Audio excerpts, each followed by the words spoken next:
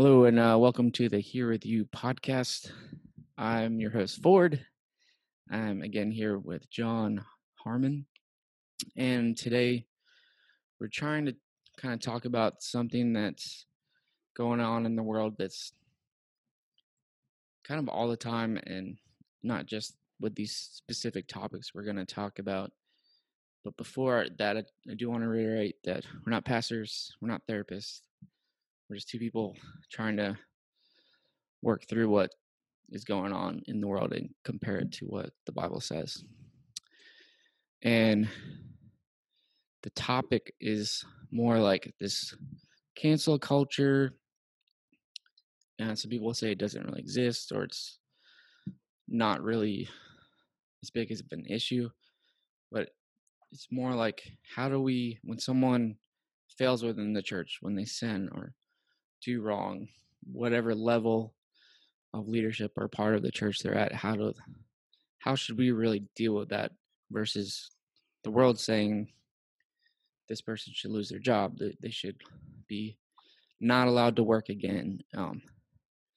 But we believe in grace and redemption and forgiveness. And so how do these two worlds collide, and what does the Bible kind of say about that?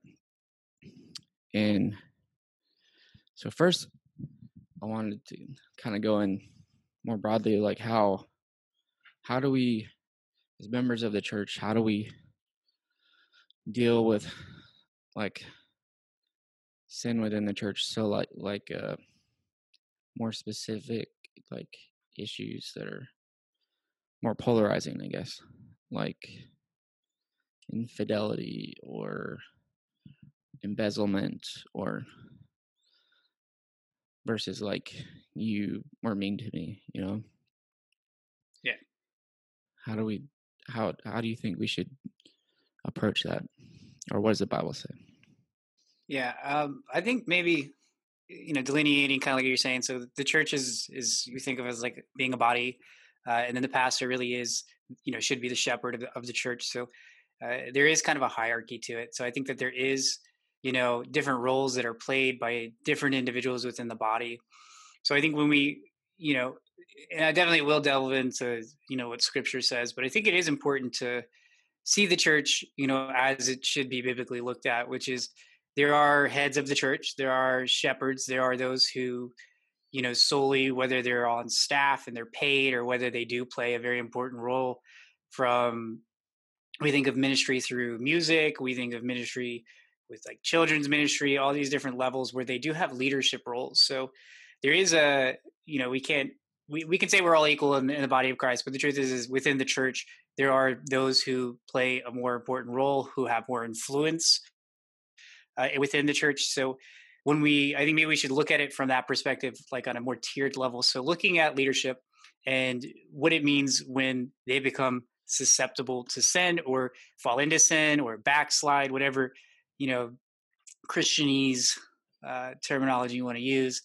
But I think when they find themselves in these types of situations, um, it can be more detrimental, right? It can have a more lasting impact when you find out that your youth pastor is involved in some scandal, compared to with just a regular Sunday attender who comes to be ministered to, you know, when you find out about some sort of scandal in their life. So um, I think that, I think they can all be approached pretty much the same. So I think that it can be more detrimental when we find out that somebody in a leadership role has sinned. But I think, we should approach it essentially the same way as if a regular a regular Sunday attender were to be caught up in, some sort of scandal. But I think when we look at it biblically, what it tells us to do is, first approach them. And again, we're talking about this sin being approached within the church, right? So if you find out that a brother or a sister in Christ is sinning, you should approach them about it. Just as if, through conviction, that leader is convicted about their sin, they should, approach, um, other members of the church about it. They should approach them. They should uh, get it out in the open through confession. by admitting their sin, or whether being approached by their sin to just to kind of through loving correction, right? Not through condemnation, because we know that, you know, in John 3:17, right after the most famous verse of the New Testament, he says, I didn't come to condemn the world, but to save it, right? So through loving, It's kind of like what our title is right? later when I post it.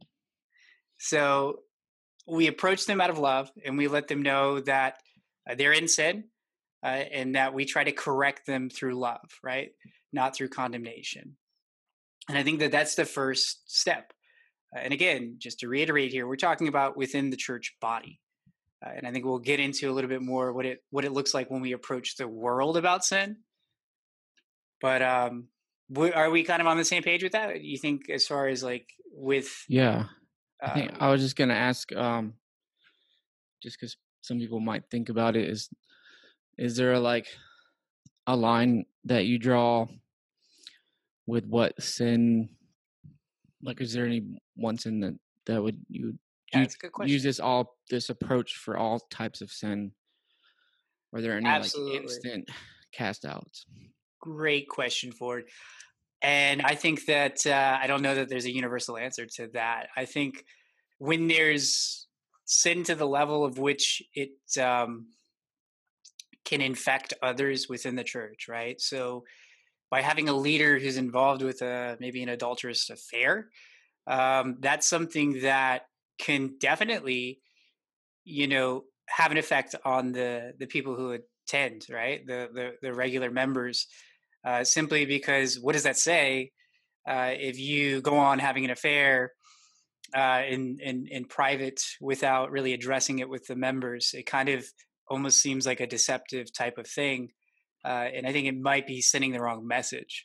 So I think that when you're in a leadership role, you need to, I mean, and it's just the gravity of the role in which you play. I mean, that's just, it's part of the territory. It's unfortunate that there's so much pressure, but at the same time, there's calling on these people's lives. So if they're in a leadership role within the church, God has had a calling on their life, right? That has put them in that position. And that if they find themselves in some sort of situation where I think it can be, I don't want to say contagious, because I mean, but when we look at sin, I think the often, analogy that we use is like, it's like cancer, right? If it goes unchecked, it can spread. And I'm not saying that everybody all of a sudden is going to start having adulterous affairs within the church, but if that demeanor of, well, he's got this thing going on and he never addressed it, or he never, shared any of Yeah, these details with us and continued if you to, didn't, why do I have to? Kind of. exactly. So I think, while, I can only imagine what it would be like to have so many eyes on me and have so many people looking, at me for direction or leadership or, discipleship, and having to oust myself for not having lived up to a standard that I get up, every single Sunday and I preach or I proclaim to individuals. That is absolutely just so much weight that I can only imagine, which, as members of the church, that's why we need to pray for the leaders of our church. That's why we need to be in support of them and knowing that they have a burden that they carry that is so great. And I think that we should be thinking of them, when we do pray in our own private times as Christians, that we should be praying for our leaders, that we should be of the church, that we should be praying for the people who are shepherds of the church, who are in charge of discipleship of the church. We should be praying for them because we know that they are, not uh, um, separated from the attacks of the enemy. And in fact, they're probably bombarded way more than we are on a daily basis, uh, because there's nothing more than the enemy wants to see than to have the shepherd struck so that the sheep scatter, right? So it goes. So the saying goes, right? So of course he's trying to attack those leaders. So I think we should be praying for them on a regular basis. But kind of getting back to the original thing that we're talking about is, if you're in a leadership role, and you're involved in some sort of large scandal, then obviously I think that you should address it with the sheep to some degree. What that looks like, I don't know. I honestly don't know. Is there any litmus test of, well, I've done this sin, so now I need to ask for forgiveness from the body? I think that as far as I would go with that is that if it's something that would go unchecked, and you believe that it would cause others to stumble by going unchecked, and again, this is something that every leader is going to be asking themselves and praying and having a dialogue between them and God to find out, where is this line drawn? What do they need to admit as far as what this sin going on in their life is, you know? So I don't think Yeah, that there's any one solid answer to that or any litmus test to figure out what yeah, exactly needs to be shared with the congregation. But I do think that there is a checks and balances that needs to be in place for our leaders. yeah. I know like a lot of churches will have a board of elders or deacons or whatever they kind of want to call it. This sort of would say like you would sort of kind of do like an investigation and find kind of set it to what level it is, and if it's at like a level where they're not like fit to lead, like usually they're like asked to kind of step down and sometimes they'll go to counseling or therapy or like, and I think the question that kind of sparked my wanting to talk about this was like, is it if we believe in grace and redemption and forgiveness, shouldn't we want to, the pastor to be redeemed regardless of whatever their sin was? And I know of some stories of pastors where they have like committed many things in one try, where they're in an adulterous relationship and have a child, and they were and then they murdered them, and he went to jail, and um obviously probably wouldn't be able to even be a pastor again, but I think he still deserves the same grace that I've been given. And that might sound horrible to some people, Yeah. but I'm there's Jesus talks about, like, to be, and forgive me if I misquote it, but to be angry with your brothers, like to murder him in your heart, and then look lustfully at another woman is to commit adultery. So it's like we're all just as guilty, and I think that's kind of the other part of what we're going to talk about, is like the church culture versus the world's culture, and how we deal with it. And I hope I'm not segueing too soon. Well, I think you touched on something that's important too. That I think you kind of really helped me with that question that you initially had, is what sins need to be revealed to the church. And one that you touched on is, so not every biblical sin is a crime in society. But when I Yeah, think it becomes an actual, there's some legal implications behind it when they've committed an actual crime, then yes, that absolutely, I think we should all be on the same page for that. That if a crime is yeah, committed and it's going to be public anyways, then you should absolutely share that with your congregation.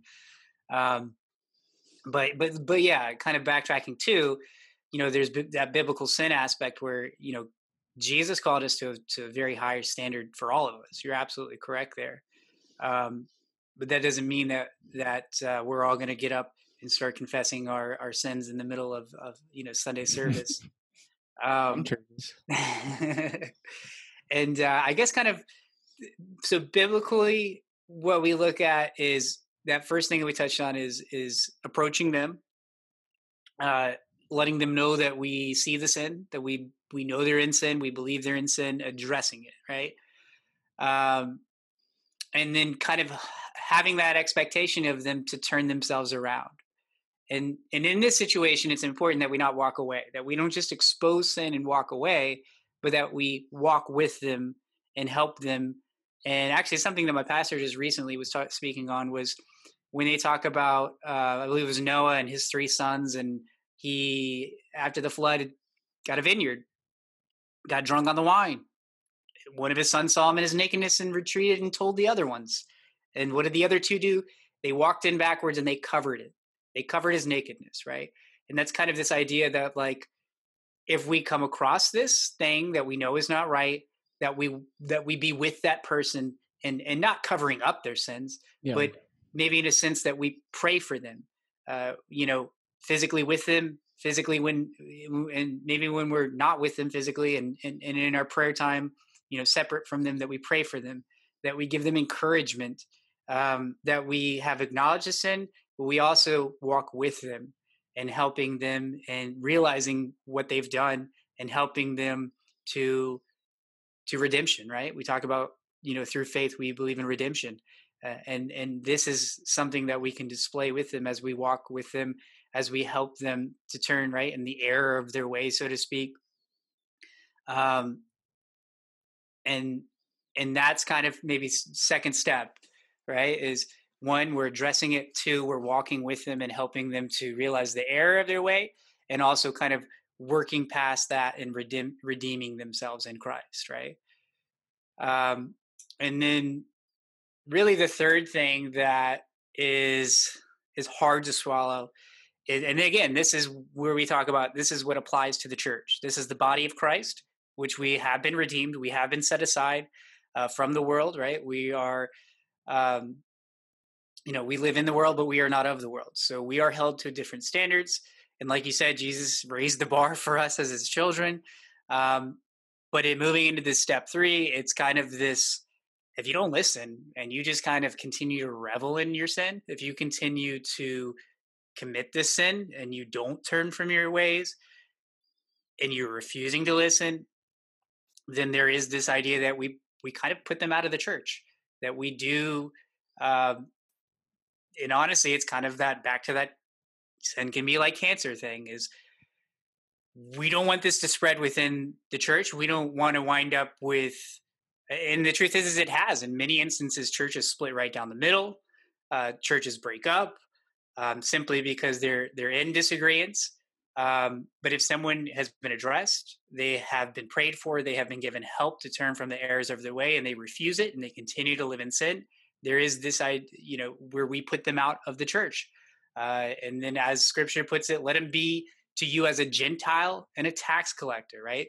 Let him be as someone who doesn't have faith, right? Because if they continue to live in sin after they've been addressed, after they've been given the tools and the resources to kind of to overcome these things, um, then let them be as someone who doesn't have faith, right? Let them be as someone who brings harm to you, right? Who is out to get you, in a sense. So, taking the scripture there.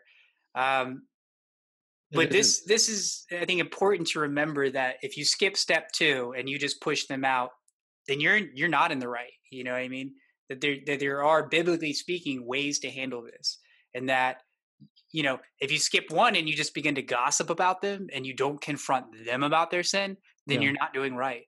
If And you you're skip setting step yourself. two and you don't give them the opportunity to, ask for forgiveness, you don't give them the opportunity to redeem themselves, then you're not in the right. If you, don't push them out of the church, as Scripture says that you should, if you've properly done steps one and two, then you risk the chance of, you know, this sin becoming larger. And I think, you know, and again, just kind of back to this medical terminology, but infecting the church with this sin.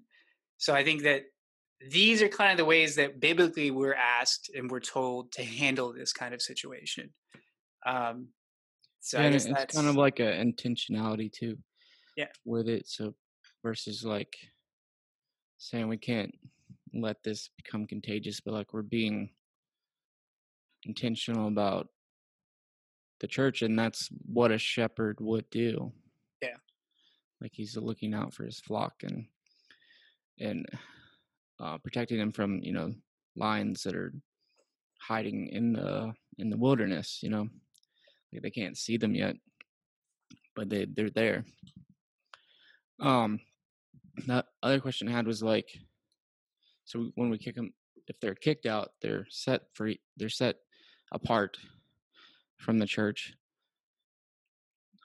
There's is there still opportunity for them to No, they're come done back? forever. They're banished to hell. No, just joking. Sarcastic, right? I'm not sure if that'll come Sarcastic. across. Yeah, no. Good question. No, I think we continue to pray for them. Obviously, you're not going to physically be there, but we continue to pray, and we continue because as Scripture says that God desires that not one man go unsaved, right? That not one man shall perish without knowing the forgiveness and the redemption of Christ. Like that's what the heart of Christ desires, is that everybody would be reconciled with the Father. So that's his heart. That's what he desires. So even if they've been put out of the church, that's not where it ends for us as believers and as the body of Christ, that we continue to pray for them, that we continue to perhaps check up on them, that we don't just let them, be given to the wolves. But at the same time, that is a kind of a point of it, is that as they're outside of the church, they're given to their own sin, and that eventually they are going to realize that they need something that their sin is not giving them, that they are not fulfilled in living in their sin. Um, you know, and that we do continue to be there for them, in a sense that we are praying for them, that we are openly, that we are ready to give them advice, that we are ready to counsel them if they are able to come back with, I think, this heart that's been changed by God or Christ, or is asking for, you know redemption. Then I think that there's definitely an opening back up and allowing them to come back when they have um, wrestled with this or dealt with this, and God has kind of worked in their heart from outside. You know, Yeah. Yeah. Not really sure where to go with from there. yeah. I Uh, mean, it is. It's kind of like, it's one of the hard things to swallow. Is like I have known through personal experience. I went to a church, um, and that's as far as I'll go with it. But there was a church that I attended where there was a pastor's daughter who had an affair with another member of the church, and they were addressed about it, and they decided to continue with it. And we're talking a pastor's daughter, and they went with biblical scripture, and they asked them to leave. They asked them not to continue going to the church if they were going to continue their affair, and they left the church. Now they did eventually. Um, they actually married each other, and they continued going to church, and they even had children together. So they're believers, but in that instance, they were refusing to stop what was sin, what had been addressed as sin. Not only was it adultery, but I mean they were essentially outside of their marriages, you know, continuing to be with each other, and they refused to stop that. And so I guess the point I'm making is that this was a pastor's daughter, and I can only imagine how much it pained him to have to go with what scripture says, because it just seems mean to think that, wow, this pastor actually shut his daughter out of the church that he was the shepherd of. yeah, and um I think and again, it was somebody from like outside the church would view that as like not loving. absolutely, absolutely, but there was these levels that it got to before that. It wasn't just they shut them out because they were embarrassed by them. No, imagine the courage and the strength that it takes to have to address your child with something, where other individuals within the church or have been addressed of it. They know what's going on. Um, I mean, I can just imagine emotions, embarrassment, the anxiety of what are these people going to think of me? This is my own child. And then when your child is addressed with it and they continue to do it, and knowing that the other members of the church are being loving, but they, at the same time, it reaches a point to where, okay, they're not listening to us. They're continuing to do this thing that they know is wrong. We've got to ask them to leave, and then even when they leave the church, what does that person then feel? I'm sure that they felt abandoned by their own father, um, by the church that they had grown up in. So it's this two-edged sword where the individuals having to push them out feel remorse and regret for having to do it, and the people who are caught up in the sin and their refusal to ask to be redeemed or to acknowledge their sin continue to do it. um, but I think at the end of the day, those individuals did have to deal with what they were doing, and they did have to go through a process to for redemption.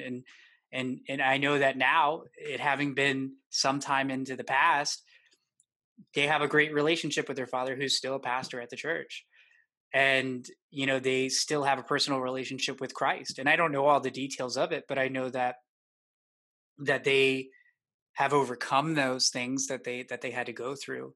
So, and you're absolutely right, like, within the church, being a member of that church, at one point in time, I thought to myself, man, like, that seems a little harsh. That seems like something that I myself don't know that I would be able to do that. Um, but at the end of the day, that's the thing, is we live by faith, right? Like, we do read the Bible knowing that it is inspired scripture of God, and that it is uh, better for us to take His word in and to treasure it, to know that it's something that is of God, and that even if our emotions tell us that this doesn't feel right, that we know that God has commanded us to listen to His word, because His word is what is good for us. So I mean, there's this definite conflict where it seems like it's not all holding hands and kumbaya within the church, Yeah. and there's definitely tumultuous times that bring controversy. But at the end of the day, like, we do have His word to stand on, and we don't take it in piecemeal. We don't take some of what makes us feel good. We don't just abide by what seems right to the world, or seems right to some members. It's what God has commanded us to do, and that's a part of our walk, is learning to have faith in what God tells us. Yeah, and I think that kind of transitions to the other part I wanted to talk about, and that's like what the state of the world today, or at least through the lens of social media, is like the quote unquote cancel culture, um, whether that's what it actually is or that's what it's portrayed as. But like how when someone, even just in the world, like not even like a pastor or anything, like um turns out to be like a bad person, or like, I guess the biggest example that kind of comes to mind is, I know it's going to be a little hard to swallow for some people, but like the Weinstein company guy with the production company, like he had a lot of sexual harassment charges against him. He definitely abused his power, and his whole like company came crumbling down, and nobody wanted to ever do a movie with them or his company, even if he was gone. And then even people, I think, like retroactively, like won't watch these films. Or, I mean, that's kind of like an extreme example.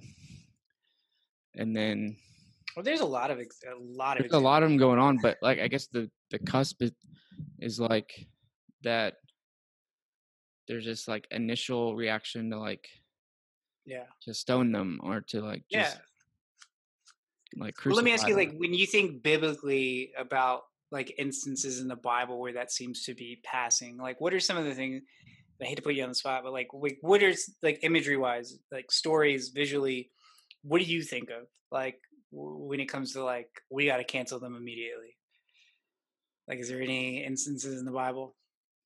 Well, I mean, I mean, the main one that I talked about earlier was like with Jesus and Barabbas, and like, like they make these claims, and I'm not saying any of the people that I talked about aren't guilty, but they make these claims that, you know, Jesus is claiming to be the Son of God, or he's committing all these sins, and then he needs to be crucified, and they're doing it all without even kind of like a fair trial. And I think that's kind of like the dividing line between the culture right now and what the church does is there's no like fair trial or due process in legal terms. That like we just instantly want to convict them, Yeah. whether they're guilty or not, before we find out anything. And like people are like, somebody can post, and especially if it's done through social media, somebody can post something, it could be sarcastic, you don't know the full meaning of it.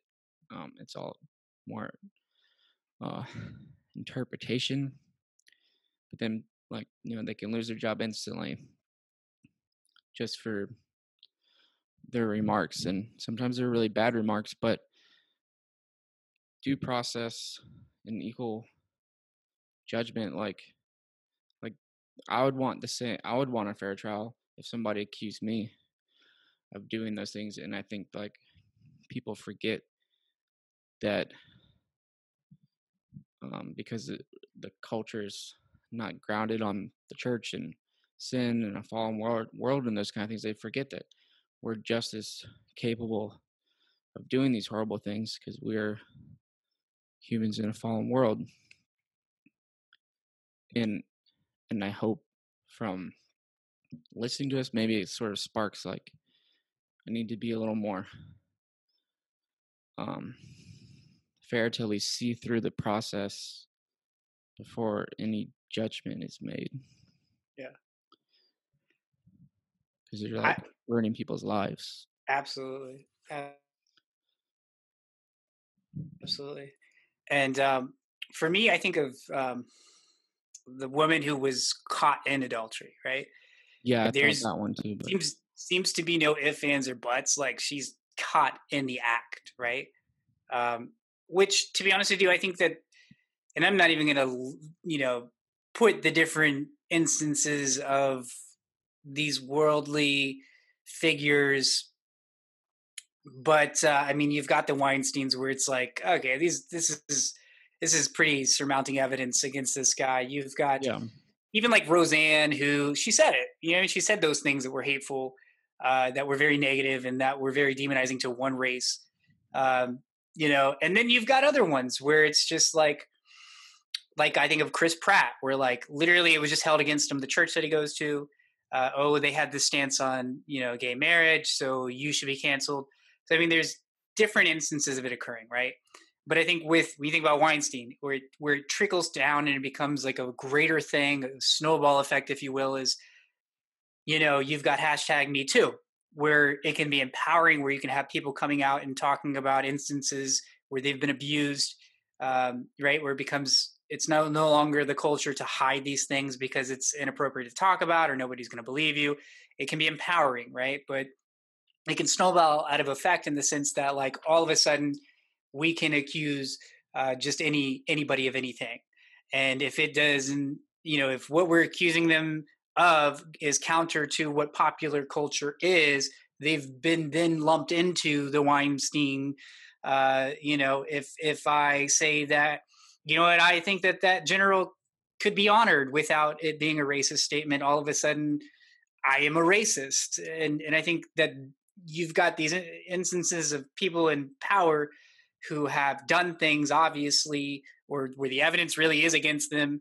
But if you are in support of something that's completely not even related to them, you can then be lumped into this greater category as a racist, a bigot, insensitive to women, whereas it's just not. It's not the case, and it becomes this big snowball effect where just everyday people, for things that, all intents and purposes, they have no ill will when they say something, but all of a sudden they're lumped into a category of someone who obviously has done something that was offensive. And it's just all of a sudden we're canceling each other out, right? And all of a sudden there seems to be no room for objective truth. It's all in people's opinions. We're expressing our opinions on and some people's or opinions even seems to waiting be till all the more facts correct are than out. others. And it's that's where I think it becomes frightening, is when it snowballs out of effect, where you are lumping people into categories, and I don't think that that's fair. And that goes on to what you're speaking about, right? Where, you know, do we really know how this person feels, or are we taking one thing that they've said, or even just an aspect of their life, a church that they attend, a group that they like on social media, and all of a sudden they've been lumped into a larger category, and the repercussions of that is now they're a racist or a bigot, and we all know that racists and bigots should lose their jobs and they should lose any position of power. And it's this thing where we're not giving people the opportunity to present their side, and we're forgetting the bigger picture of nobody's innocent, right? Nobody's innocent. And that's where I kind of think of back to the biblical story of when they want to stone the woman for being caught in adultery. And the truth is that you know, Christ comes up and the famous line, anybody who has never committed a sin, you go ahead and throw the first stone. And we all know what happens. They all are forced to walk away, because the truth is that nobody's innocent. That anybody put under a spotlight could very easily have calls for their own life, right? To be stoned, to be persecuted, because the truth is that we're all sinners, and that we all fall short of the glory of God, and that we need redemption, and that we need a savior.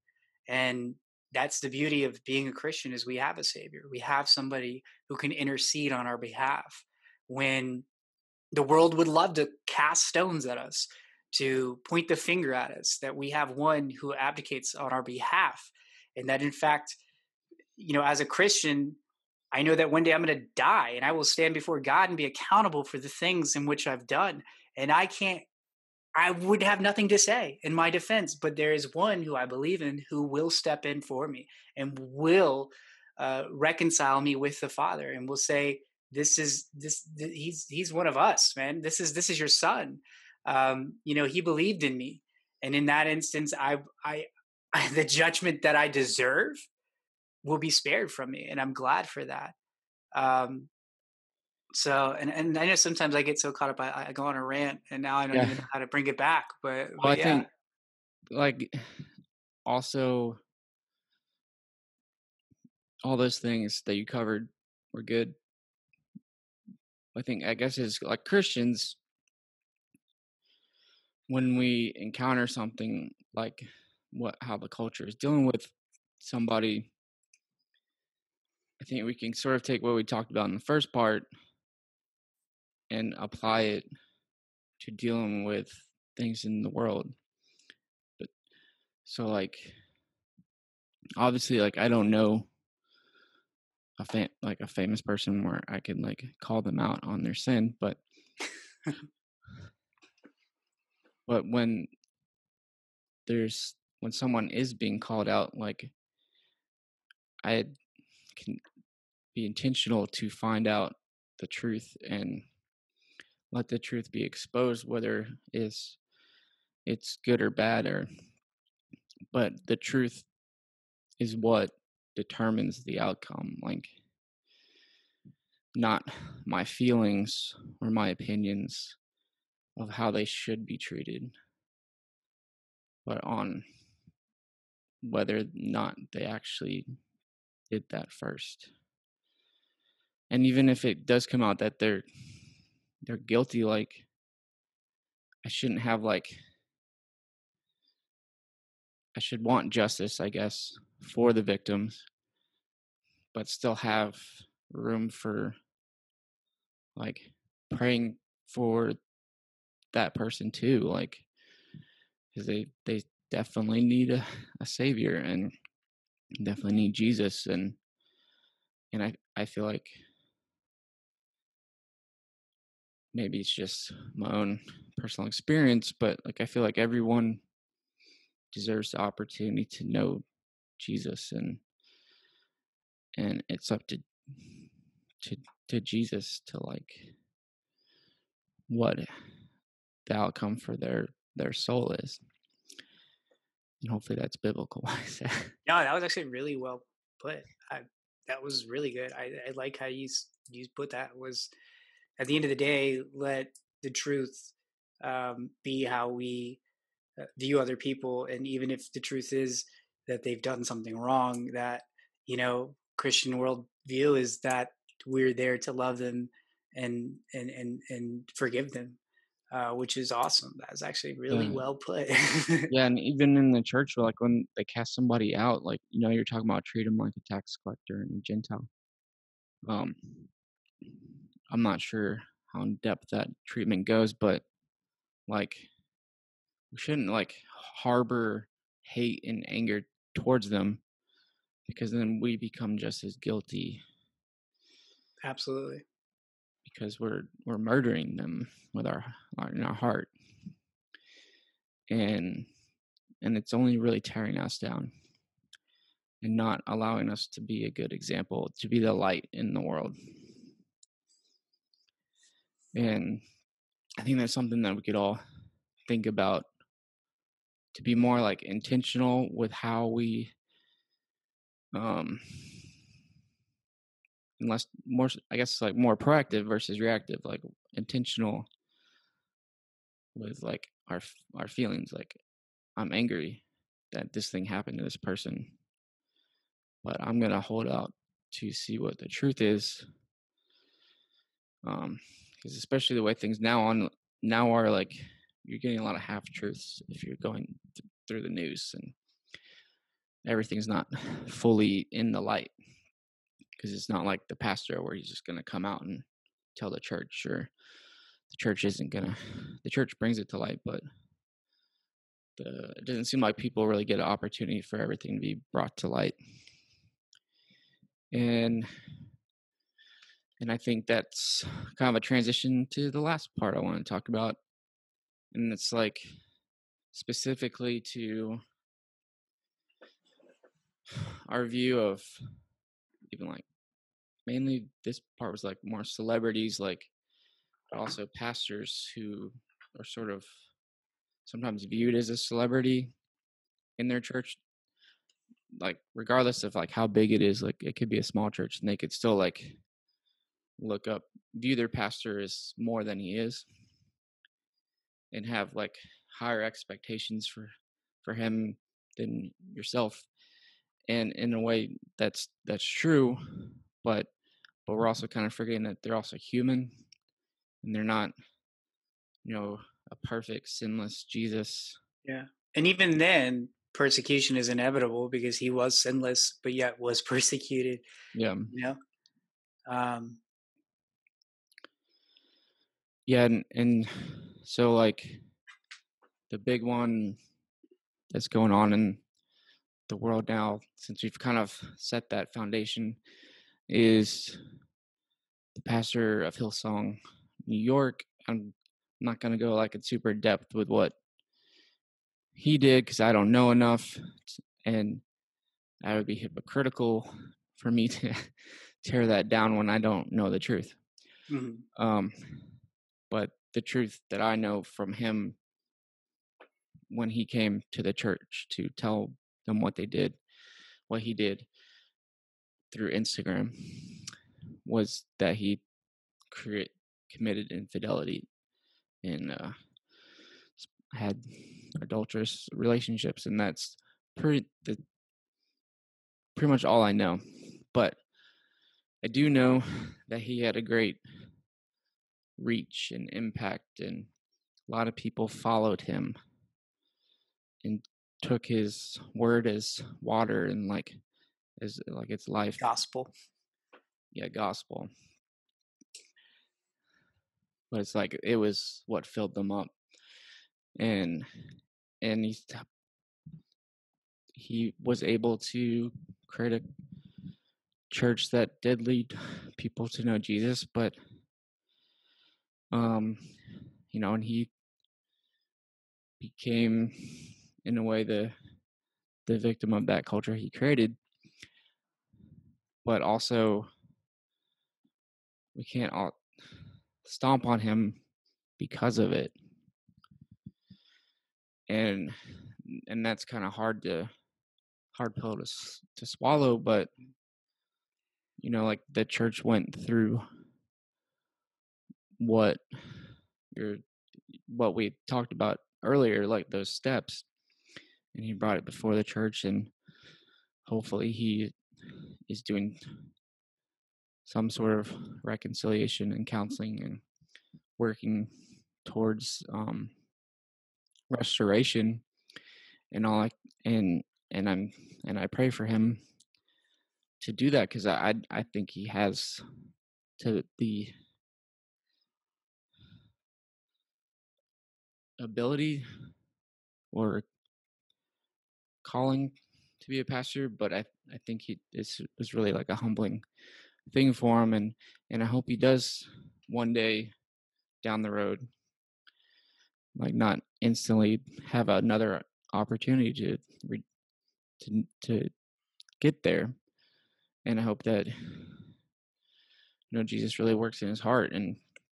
But I think a lot of people would want to jump to like, oh, that's just how Christians are, or he's the pastor, he should be perfect, or this or that, and that's kind of like bringing the culture of the world into the church, and I think that's not how it should be, and how, because sometimes like I feel like being a pastor one day or something, and like I wouldn't ever dream anything like that would ever happen or want that, because I feel like I'm pretty intentional and close to God. But I would also, if anything was accused of me, I would want to have that due process, to have that full, the full steps of everything. And I think that's only fair, is because like I haven't done great things in my life. I mean, I haven't murdered anybody, but I've sinned, and will probably sin again, and I think we deserve restoration, and well, not deserve, but like we would want to do unto others as we want them to do unto you. I think it's in the Bible. And I feel like that's the more like gospel approach to deal with it, versus the world kind of seems more like the Sanhedrin side of dealing with the conflict, and not really restoring people or allowing them the opportunity to be restored.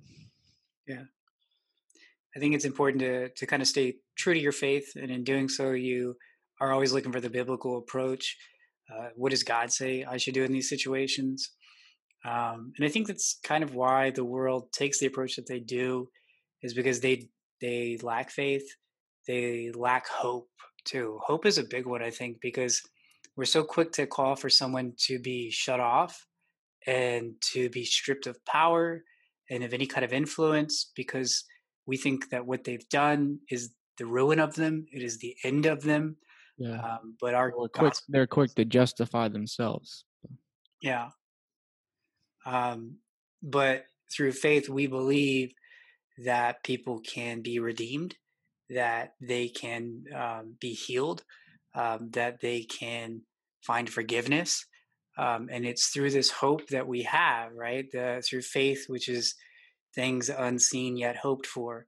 I have faith that somebody who has done something wrong, whether it be the world, and we coin it that way, whether it's in the church and it's a sin, that I have hope that these individuals can be redeemed, that they can see the errors of their way and ask for this redemption, and that we can lovingly help them as they correct these things or as they ask for forgiveness and we come beside them.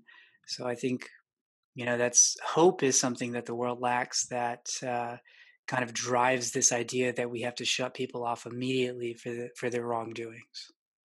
Yeah, and that was my hope for this podcast was that, it sort of be like a paradigm shift and kind of change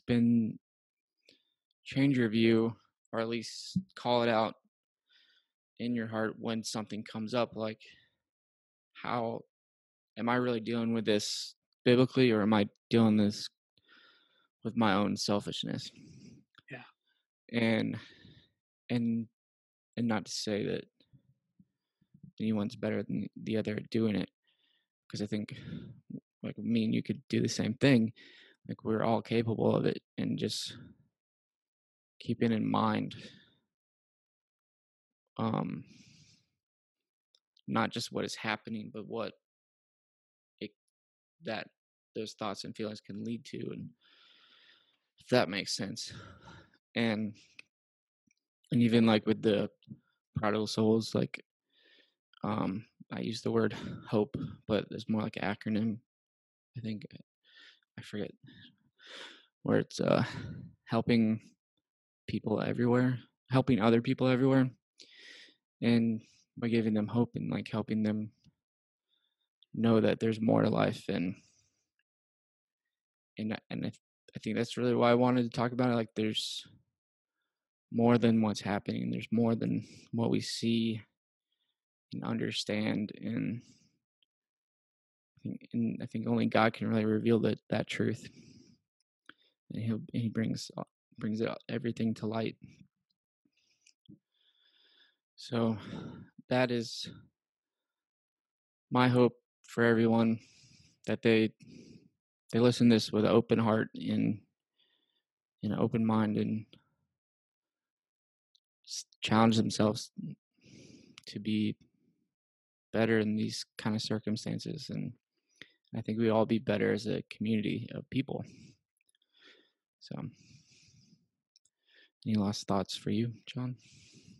Um, yeah, actually, I feel kind of led right now to do maybe like um, and I'm reluctant because it seems kind of silly, but I'm gonna go with it because I feel led to, like an airwave altar call, so to speak, where I think if there's any listeners or anybody out there who maybe have been blessed or touched through this topic or the things that we're talking about, and maybe just feel in their heart maybe a conviction that they would like to maybe ask for forgiveness and maybe be reconciled with the Father, um, and just kind of maybe lead in the moment of what that looks like. Because I know we're always talking about here and talking about biblical perspective and Christian worldview, but I don't know if we've ever really given an opportunity for people maybe even to give their life to Christ through this podcast, and I really just feel led to do that. So if there's Yeah. anybody out there who feels like they want to kind of lay the burden down, um, you know Jesus talks about his yoke being light, that if you have a burden in your life, I would just encourage you to pray, and just ask Christ to come into your life, to forgive you of your sins and the things that you've done that you've been holding against yourself for a long time, the things that you condemn yourself for. You don't even need the world to break you down. We're pretty good at breaking ourselves down a lot of times. And if you feel like that's you, to just ask Jesus to just come into your life and to just take that burden from you and to just place his yoke on you, which is light, and to give you a peace, Lord God. I just pray that you would just touch individuals right now and you would encourage them to turn to you and just ask for forgiveness and just profess their faith in you, that you are their savior and that you came to this earth and you died for them and that you now offer eternal life.